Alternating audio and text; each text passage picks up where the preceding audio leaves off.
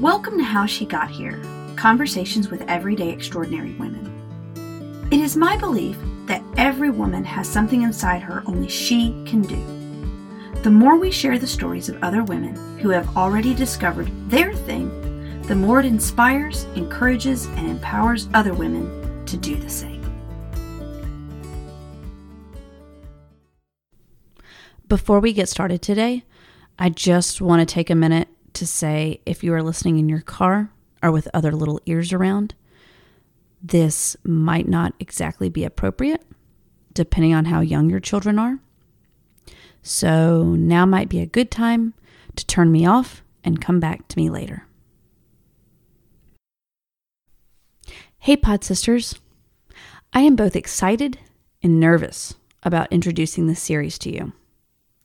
This series is entitled How She is Doing the Work of Racial Reconciliation. In our first episode in this series, I'm going to share my story of how and why I got involved in this work. My goal for this series is twofold. If you are not involved in this work already, I would ask you to have an open mind, open heart, and open ears. I know some of the things I say, or my guests will say, will be hard to hear. You might feel guilt, shame, confusion, disbelief, and so much more. All of this is normal, and I have been there. I still read or hear things, and my first reaction is no way. Just stay with me. If you have questions, concerns, would like resources, or just to talk about it, you can reach out to me at susan@howshegothere.com or DM me on Facebook or Instagram. If you are already involved in this work, please don't hesitate to reach out. This work is not meant to be done alone, and I would love to chat with you. You can email me at susan@howshegothere.com or DM me on Facebook or Instagram. If you are a woman of color, you probably already know I am a white woman. My goal with this series is to talk with other white women on what is ours to do with this work. Too often, we have relied on you, our sisters of color, to do this work for us. This is my humble attempt to speak up about racial reconciliation and why white women need to be involved. If you can or want to listen, awesome. If you can't, that's cool too. I'm not going to get it right all the time. You are probably going to be frustrated with how I say or tackle things. If you want to reach out about it and talk about it, any or all of it, you can also reach me at my email address, susan@howshegothere.com, or DM me on Facebook or Instagram. I'm here to learn. I'm here to listen. I've been officially involved in racial reconciliation work since 2017, but have been mulling it over since June 17th, 2015. That was the day that a white supremacist walked into Emmanuel African Methodist Episcopal Church, also known as Mother Emanuel, had Bible study with, prayed with, and then murdered 9 people for no other reason than their skin was not white. Their names are Reverend Pinckney, Cynthia Marie Graham Hurd, Susie Jackson, Ethel Lee Lance, DePayne Middleton Doctor, Tywanza Sanders, Daniel L. Simmons, Sharonda Coleman Singleton, Myra Thompson. As you probably know, I'm from South Carolina. I have lived in Dallas, Texas for more than a decade, but will always be a South Carolinian. And while South Carolina has a very troubling past, not to mention that 40% of all of those enslaved in the U.S. entered the country through the port of Charleston, I did not fully understand that past until I was a grown woman. I will always always loved South Carolina, even with her horrific past. Though it is hard, I am finding it better to recognize the past, come to terms with it, and try to move through it. I grew up loving trips to Charleston and its surrounding islands, so much so that we spend a week on the coast with my family there every year. I know exactly where Mother Emanuel is located and have walked past it countless times in my life. So when this horrific evening happened in my beloved state and in a city I cherish, I was shocked and I was horrified. It had happened in my own backyard in 2015.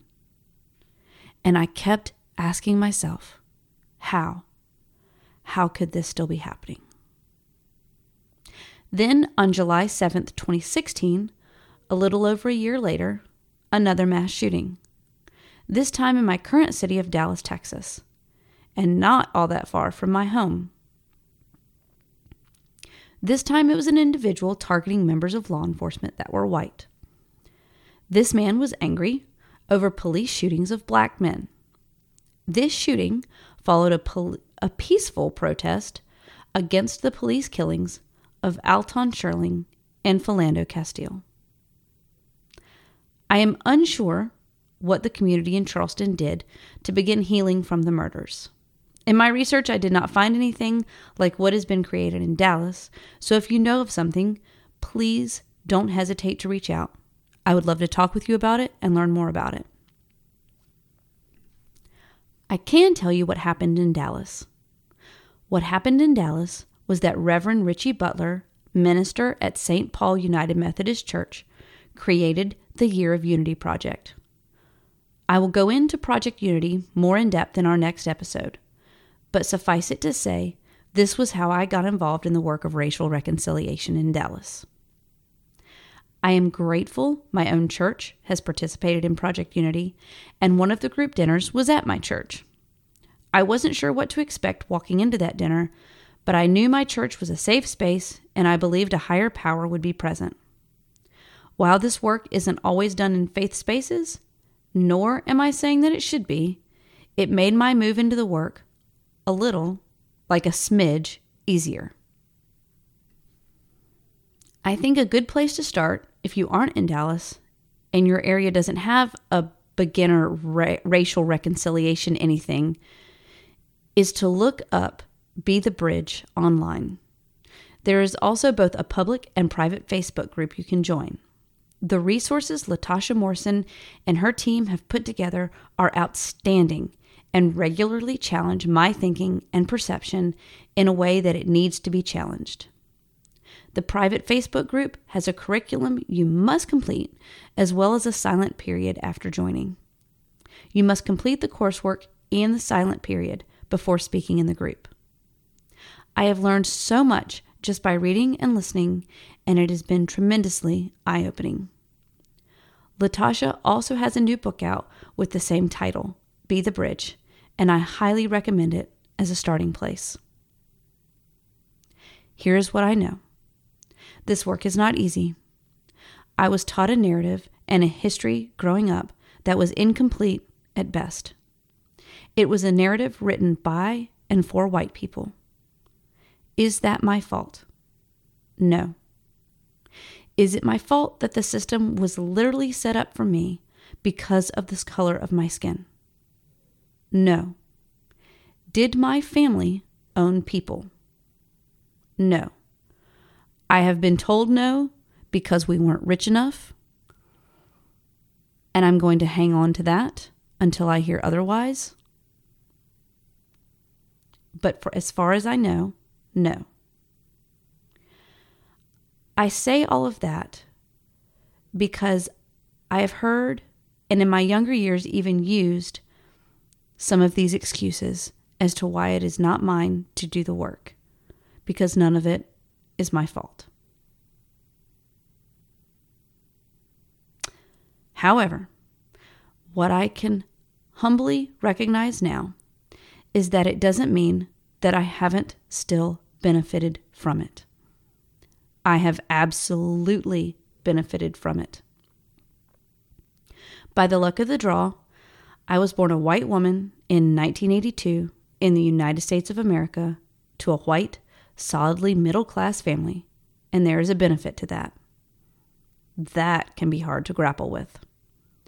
It is something I must grapple with, though, in order for my child, and God willing, his children, can continue moving the ball of reconciliation forward. I know racial reconciliation will not be complete by the time I die. It is too big, and there are too many nuanced pieces to it. My best hope is that we can set up the next generation for success, and that means recognizing a more complete history of our country's past, as well as acknowledging my own complicity. That means I have some work to do. And that's what we're going to be talking about this month. Hey Pod Sisters, thanks so much for joining me today. I have posted several links that I think you will find helpful, including Latasha Morrison's book and Facebook group info over on our website, www.howshegothere.com. I highly recommend you get this book and start reading. If you enjoyed this episode, don't forget to head over to your favorite podcast platform and hit subscribe. And then while you are there, I'd really appreciate it if you would rate and review it. It just makes it that much easier for other listeners to find. Until next time, I'll see you soon.